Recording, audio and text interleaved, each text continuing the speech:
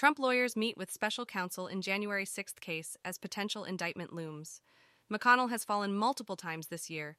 Sources say vertical bar, CNN politics. And this month is the planet's hottest on record by far, and hottest in around 120,000 years, scientists say vertical bar CNN. This is dialed into headlines for July 27th. Trump lawyers meet with special counsel in January 6th case as potential indictment looms. From ABC News, lawyers for Donald Trump have arrived at special counsel Jack Smith's offices this morning for a meeting as a potential indictment of the former president looms. Lawyers for former President Donald Trump met with special counsel Jack Smith's team as a potential indictment looms. Trump stated that no notice was given regarding the pending indictment.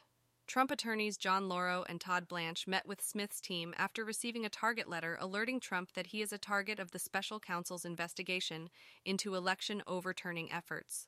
The attorneys argued against Trump's indictment. The hour-long meeting ended with Smith's presence. Trump, already facing 2 indictments, has pleaded not guilty to related charges.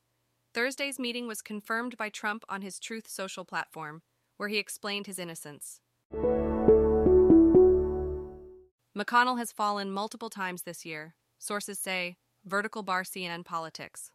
From CNN, Senate GOP leader Mitch McConnell, who froze during a news conference Wednesday and earlier this year, suffered a concussion after falling down, has also endured 2 other falls this year, according to multiple people familiar with the matter.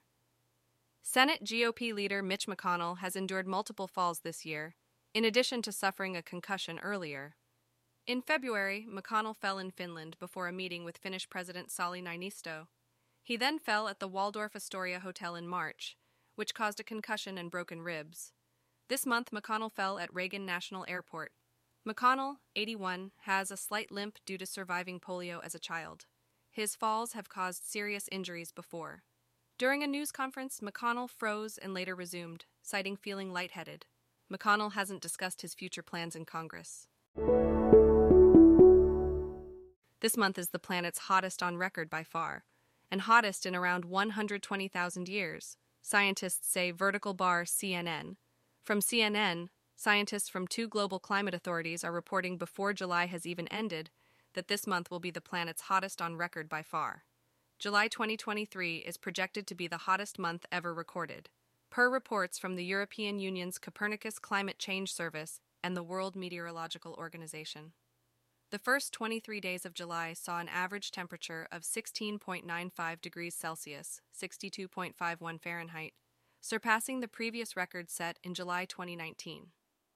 Scientists believe these temperatures are the hottest the planet has experienced in 120,000 years. Heat waves have caused numerous heat-related deaths, while wildfires have claimed lives in the Mediterranean. The main driver of this extreme heat is human-induced climate change, with greenhouse gas emissions playing a crucial role.